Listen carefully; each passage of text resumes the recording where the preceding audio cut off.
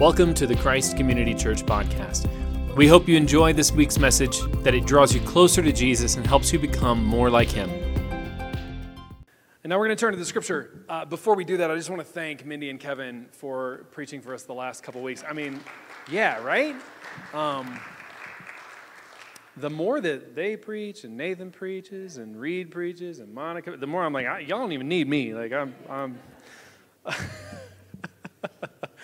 We're turning to Isaiah 56, verses 1 through 8 today. You can turn there in your pew Bible. It'll be on the screen. Look it up on your phone. But that's where we're going to be today. We are talking Sabbath as justice. And so Terry's going to come and read the scripture. Good morning. This is what the Lord says. Preserve justice and do what is right, for my salvation is coming soon, and my righteousness will be revealed. Happy is the person who does this. The Son of Man who holds it fast, who keeps the Sabbath without desecrating it, and keeps his hand from doing any evil. No foreigner who has joined himself to the Lord should say, the Lord will exclude me from his people. And the eunuch should not say, look, I am a dried up tree, for the Lord says this. For the eunuch who keeps my Sabbath and choose what pleases me, and hold firmly to my covenant, I will give them in my house and within my walls a memorial and a name better than sons and daughters. I will give each of them an everlasting name that will never be cut off. As for the foreigners who join themselves to the Lord, to minister to him, to love the name of the Lord, and to become his servants, all who keep the Sabbath without desecrating it, and who hold firmly to my covenant, I will bring them to my holy mountain and let them rejoice in my house of prayer.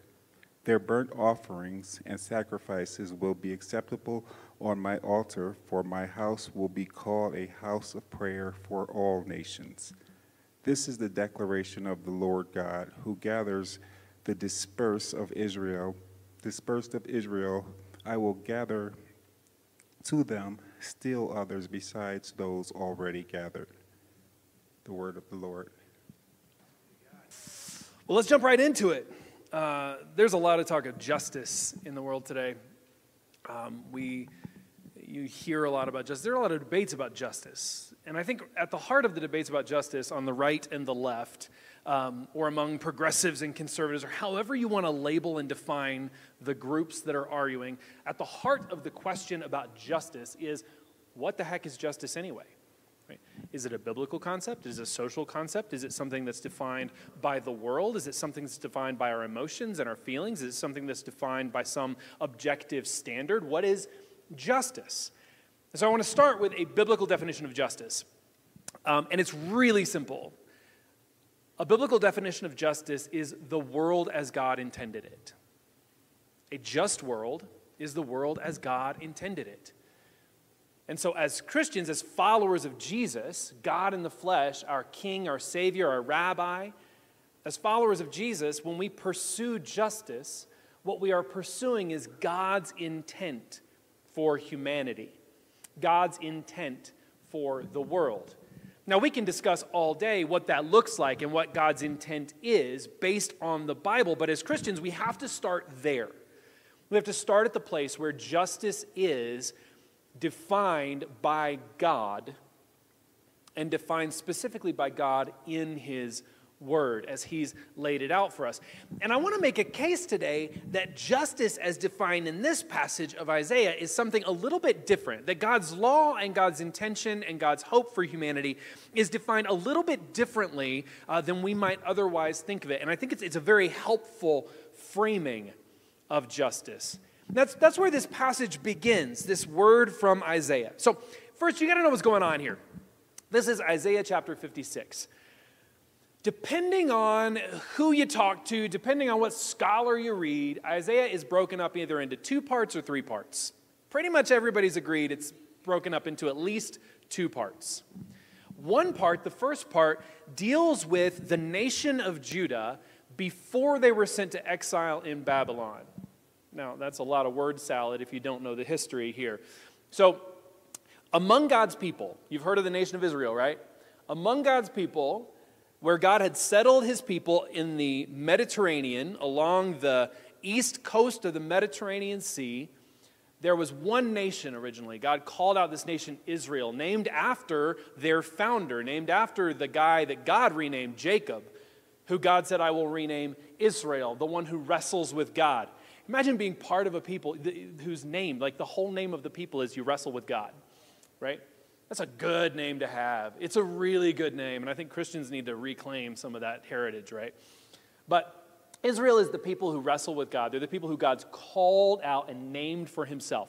They come up out of Egypt. They were in slavery. They come up out of Egypt. They settle in the land of Canaan along the east coast of the Mediterranean Sea.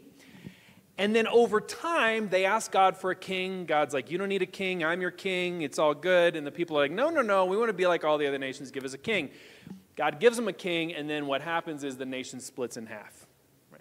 They only have like 2 kings, right, before the nation splits in half. And then you got Israel in the north and Judah to the south.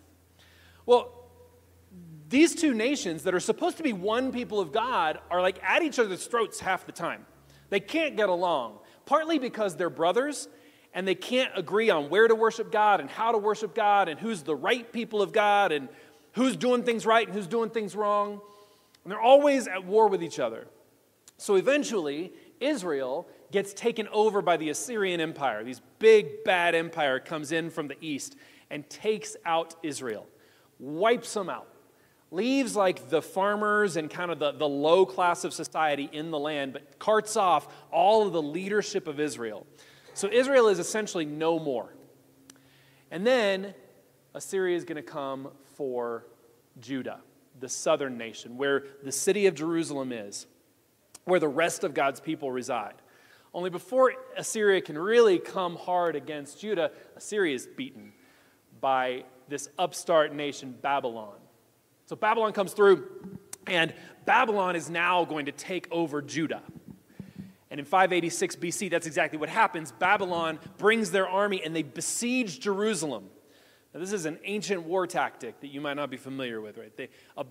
To besiege a city is to surround it with an army and basically starve the city.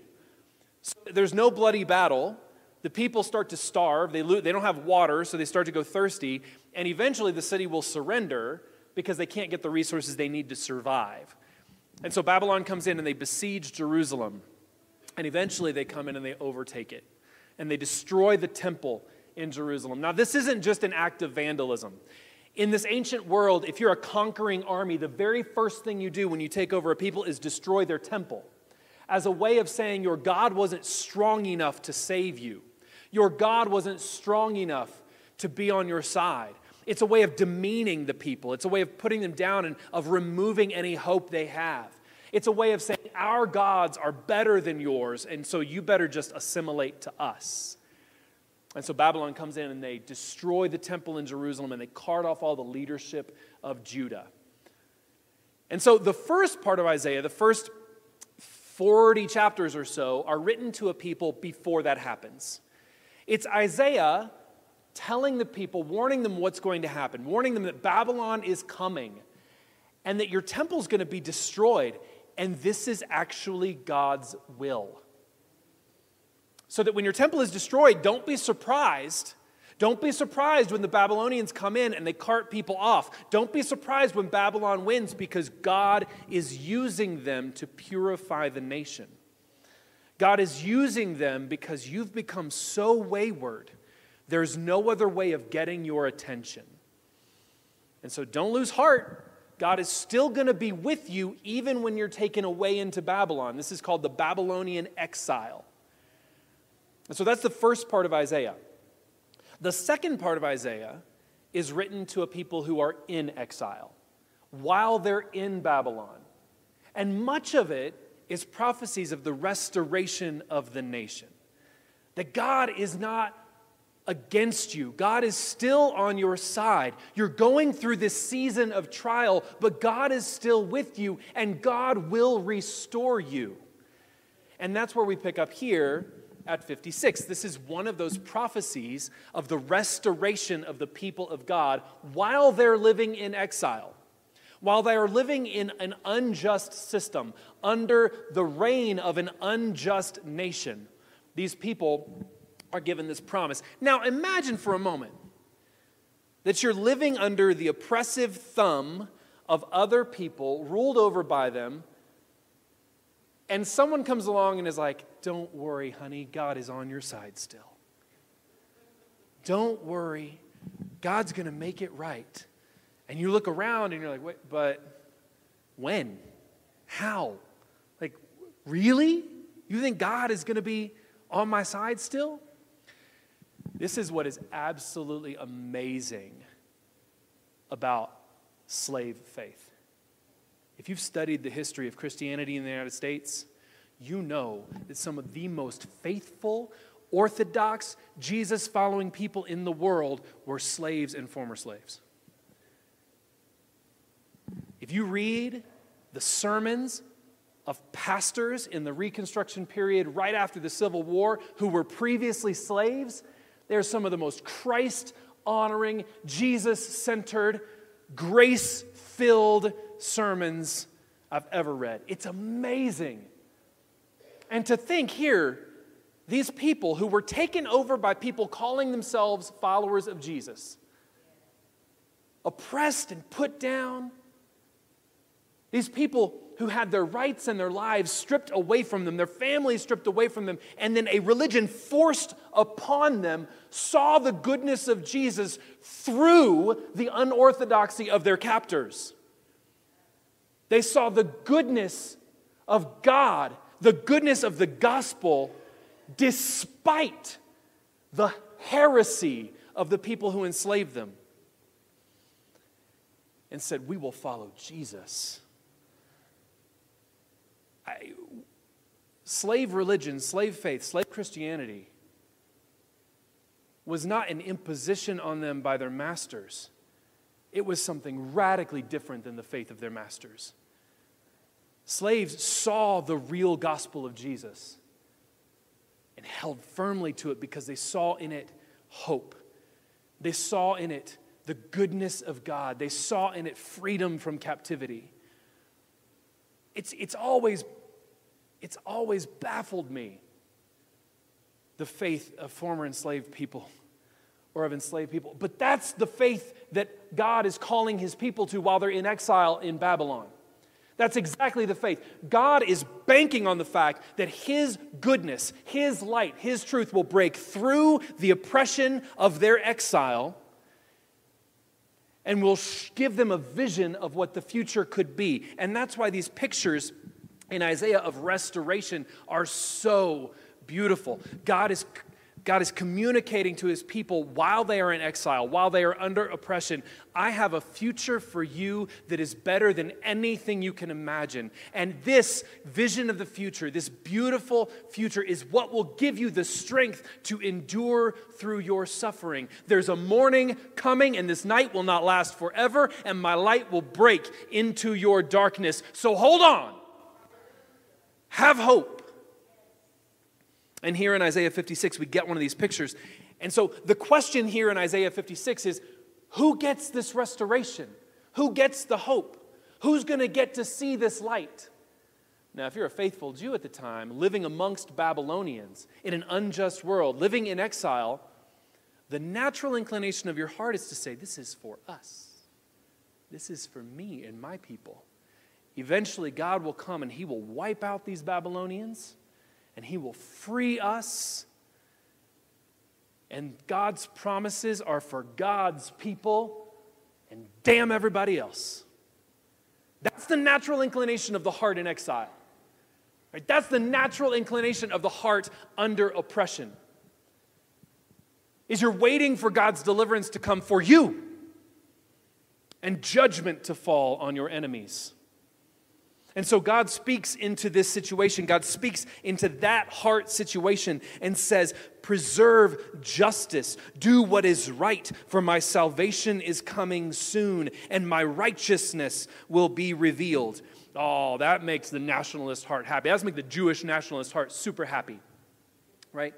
God is coming for us. God is coming for the righteous. God is coming for his people. God is going to save us from these wicked oppressors, and he's going to cast them out. Verse 2 says, happy is the person who does this, the Son of Man who holds it fast, who keeps the Sabbath without desecrating it, and keeps his hand from doing any evil. And here God is saying, look, if you want to be a part of this restoration, if you want to be living in this light, keep my Sabbaths. Do what is right. Do what is just. And I love here that he frames the keeping of the law in this summary of keep the Sabbath. Just keep the Sabbath. Live in this gift that I've given you.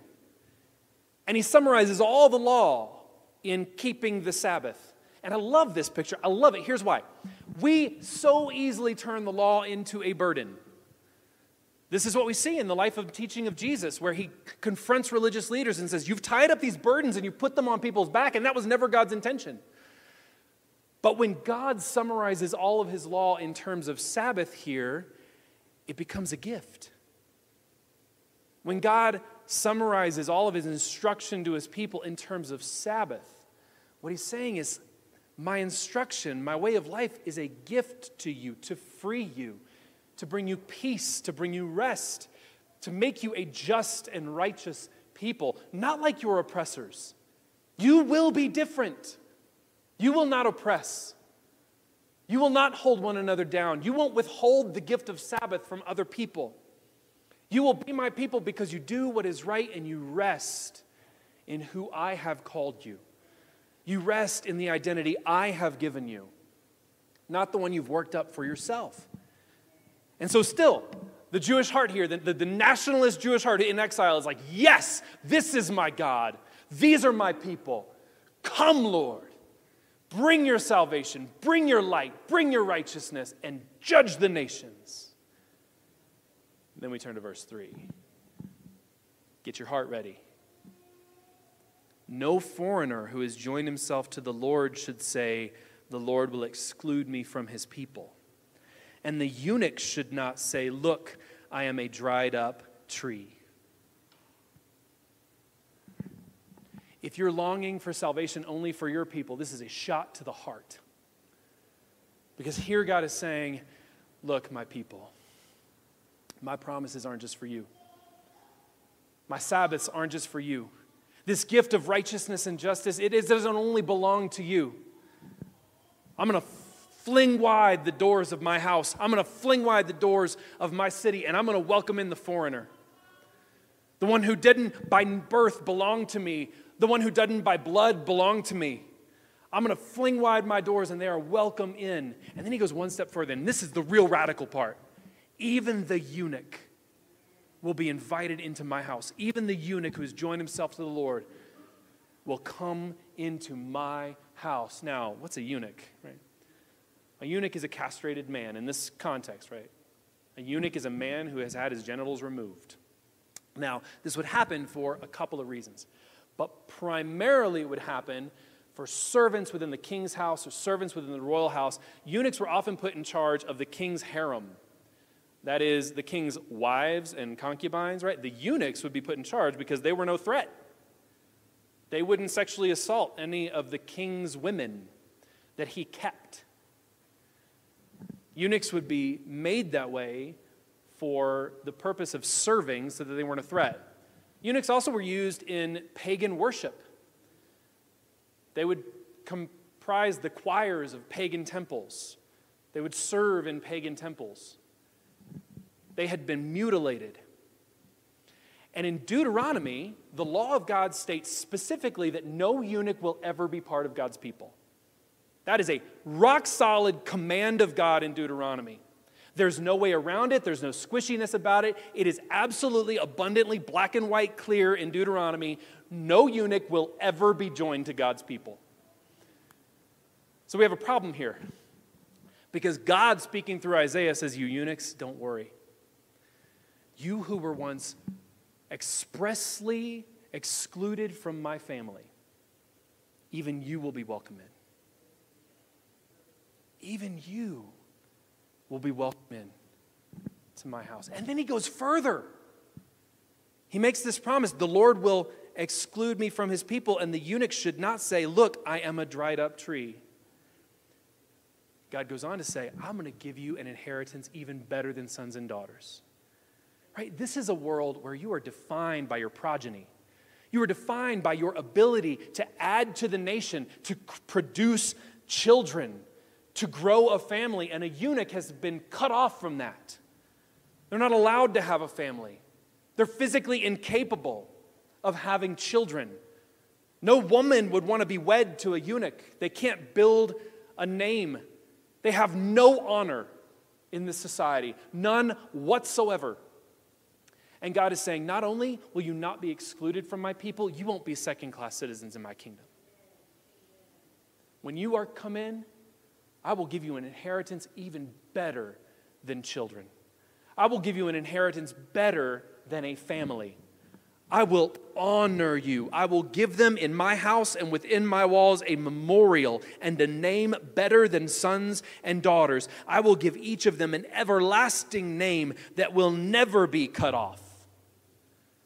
There's some wordplay there, if you get it. God is saying, you're not a dried up tree. You won't be cut off.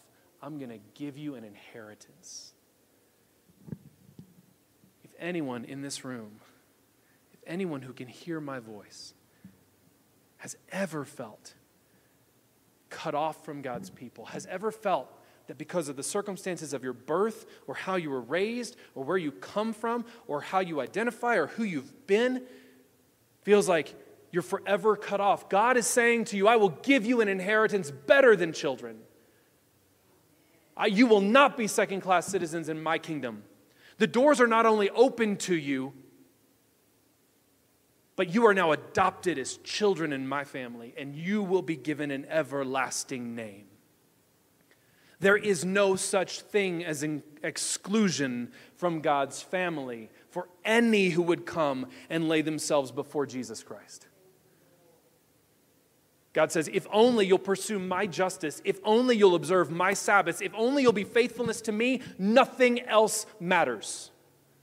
Nothing else about you matters. If only you come and are faithful to God. And so put yourself in their shoes for a moment. Put yourself in the shoes of the exile for a moment, hearing these words. You've been longing for deliverance. You've been longing for God to come in justice and to judge your enemies. You've been longing for freedom from oppression. You've been longing to see your enemies judged and overthrown. And now your God who adopted you is saying, wait a minute, my family's for them too. My kingdom is for them too. My Sabbath is a gift not only for you, but I will bring rest for the foreigner and the eunuch. I will bring rest for the servant who toils day in and day out. I will bring rest for the slave who's never known a day of true rest in their life. My freedom is for those who have been in bondage and captive to all the things the world has told them that they are. My name is for those outside of Israel. My name belongs to those you've despised. My name belongs to the people who have oppressed you and put you down. Put yourself in the situation of the exile for a minute and think about how that sounds. We sit here and we go, amen, that is beautiful, amen, because we've been the exile. We've been the eunuch. We've been the foreigner. We've been the ones outside of God's plan. But for those of you who grew up in the church, you've got some foreigners and eunuchs in your life. For those of you who have grown up in the church, especially if you grew up in a rigid, legalistic church, you've got some outsiders that you've cut off from God's gift of Sabbath. We all do. Conservative, progressive, liberal, whatever you want to call it. Every single one of us has people that we really wish God would just cut off. Every single one of us. There's no true universalist. Let me tell you. Talked with a lot of people. Spent time in a lot of different circles. No one's really a universalist. Everybody has people they want cut off. Everybody has people that they don't want to see God come for. Everybody has people that they wish just weren't here. Who are those people? Who are the foreigners and eunuchs in your life? Who are the people who, like, theologically you would be like, yes, there should be grace for them. But in practice and posture, you have cut off from the grace of God. We've all got them. Search your heart. And the key to compassion for these people, the key to loving them well, the key to opening God's doors and offering the rest of Sabbath to your very enemies is to remember where you come from, is to remember that you have been a foreigner and a eunuch. In Leviticus chapter 19, God is giving commands to his people. And he says, you're to love the foreigner among you. And anybody know why? Because you were once foreigners in the land of Egypt. Even the person who was born into God's family, even the person who by blood and by right has some right to God's affection and his family, even the person who feels like I belong here and I was born into this and I've never strayed, even that person must be reminded that there was a time when you weren't. There was a time when you weren't in God's family. There was a time when you were cut off too. That none of us have an inherent right to God's kingdom, but that God in his grace has given it to us. God in his mercy has given it to us. And the key to loving your enemy, the key to loving the foreigners and eunuchs in your life is to never forget that you've been a foreigner and eunuch yourself. You've been cut off from God's people. To go back to that place, to feel that shame for a moment. Not to let it drown you, not to let it identify you, not to internalize it and make it part of your identity, but to feel in sympathy with those who have been cut off from God's people, what they're feeling. To truly empathize with those who feel like God could never love them, who have been treated poorly by God's church, to those who have been cut off, to sit for a moment and to empathize with those who have never known the embrace of God's people, who have only ever known the finger of judgment, while we righteous ones wait for God's deliverance. Put yourself in that place for a moment. Sit in the seat of the foreigner and the eunuch. Sit in the seat of the person who walks into a church for the very first time in their lives and are terrified because they don't know what to expect or how these people are going to be treated. Put yourself for a moment in the place of a sexual minority who walks into a church like ours and has no idea how they're going to be treated when they step through the door, and yet in bravery steps through.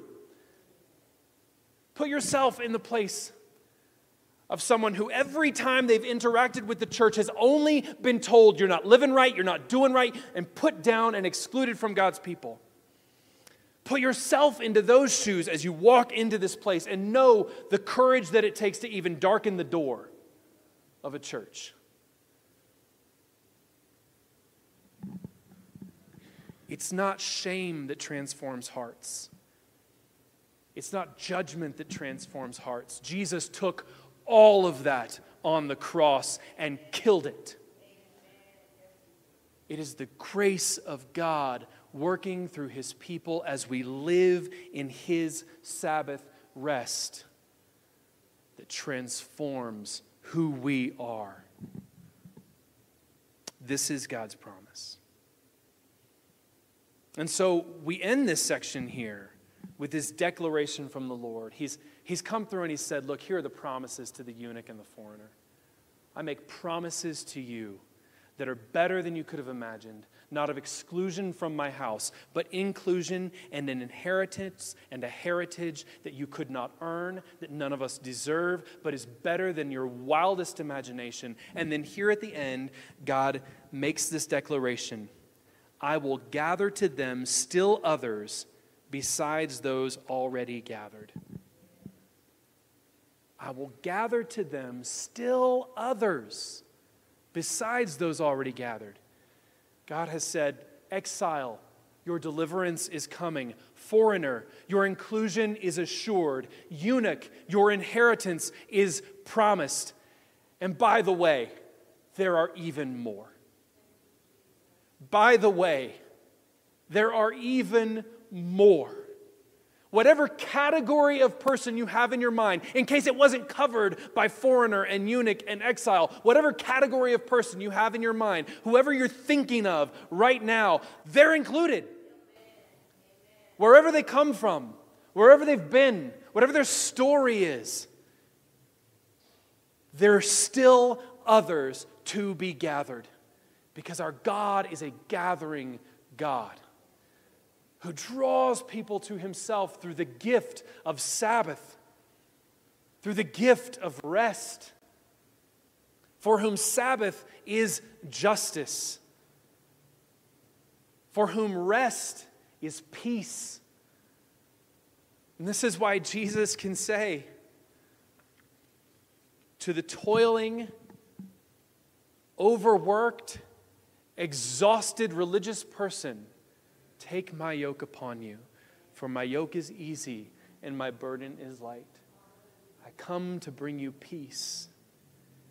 And this is why after Jesus' resurrection, we see Jesus' followers and disciples gathered around in an upper room in Acts chapter 2.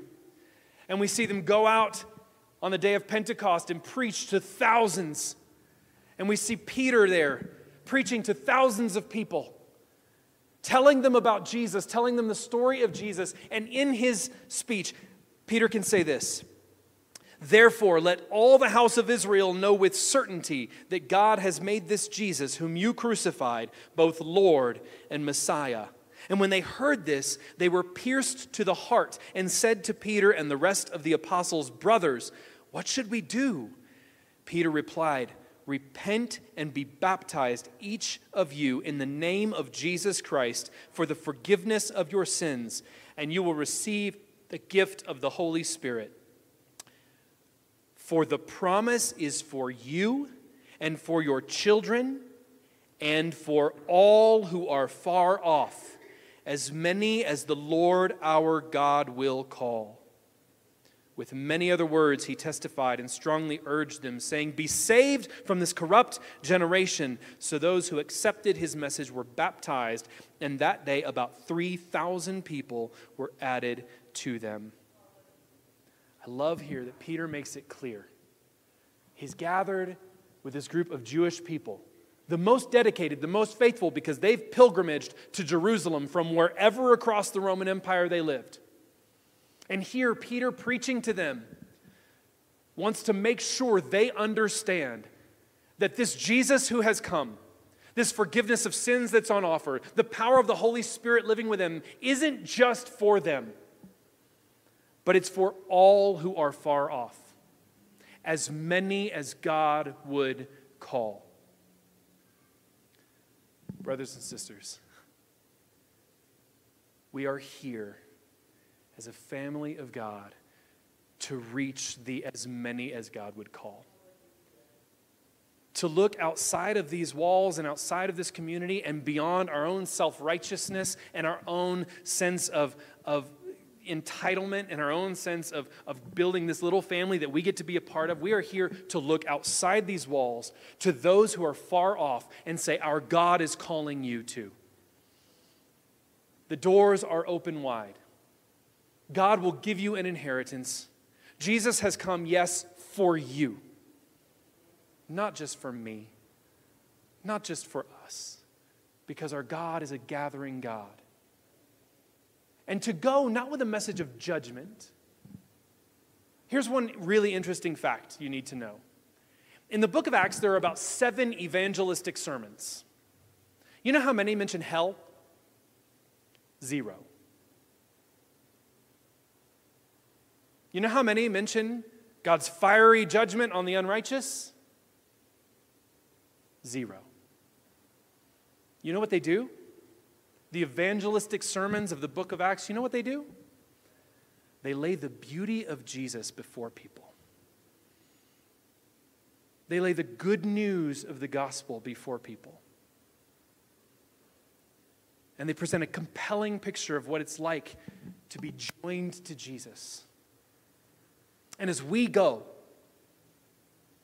out into the world, our task is that of Isaiah, and that of Jesus, and that of Peter, to lay before people the beautiful picture of a God who has once for all dealt with their sin on the cross and calls them into his Sabbath rest, who calls people to be defined by the self-sacrificial love of our King Jesus and calls them into a life of faithfully following him, knowing that his way of life is not a burden, but a freeing from whatever bondage and burdens we're carrying.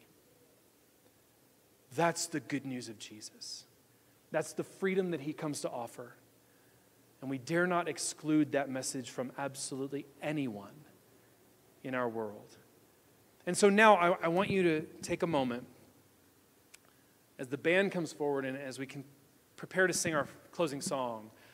I want you to close your eyes and take a moment. And I want you to pray. I want you to ask God to bring to mind the foreigners and eunuchs in your life. Who are the people you're cutting off from grace? I was challenged this week by a pastor friend of mine. I went to him for counsel. I have a friend who's very difficult for me, exhausts me. And I was thinking about not cutting him off, but not regularly spending time with him because it was just too tiring. It was too wearing. And I have this community to care for. And this pastor friend of mine said, Brandon, who did Jesus cut off because they were annoying him?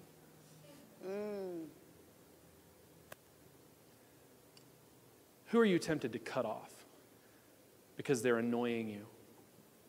Because their political views don't align with yours? Because their theology isn't your theology? Because their way of life differs from yours? Who are you foreigners and eunuchs? Who is God calling you to extend Sabbath rest to? Thank you, Jesus. Take a moment and pray and let the Lord bring to your mind pictures of those people.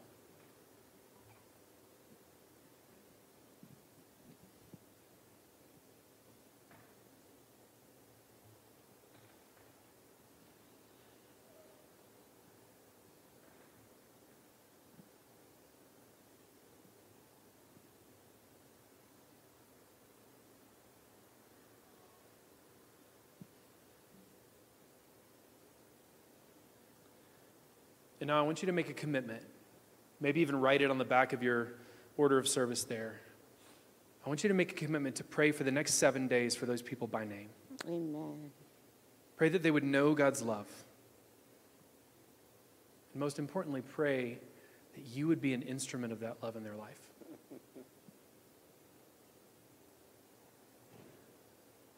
Father, as we're gathered here as your people, united by the blood of Jesus, never let us forget that we have been foreigners and eunuchs. We have been those cut off from your people. And God, as we think about these people you've brought to our minds, would you make us instruments of your peace, instruments of Sabbath in their life? Would you, Lord, empower us to invite them into your Sabbath rest, to present the good news of Jesus as freedom from toil and burden. God, as we rest, would you give us the power, compel us even, to share that rest with others, to not cut anyone off from the invitation into your rest, Jesus, but to open wide our arms and to love as you have loved us. Thank you, Jesus. To invite these specific people that you've brought to our minds into Sabbath rest, knowing the love of Christ, into repentance, and into your family. Yes, Father. In the name of Jesus. Amen. Thanks for tuning into the podcast this week. For more information on Christ Community Church in Southeast Denver, visit christcommunitydenver.org.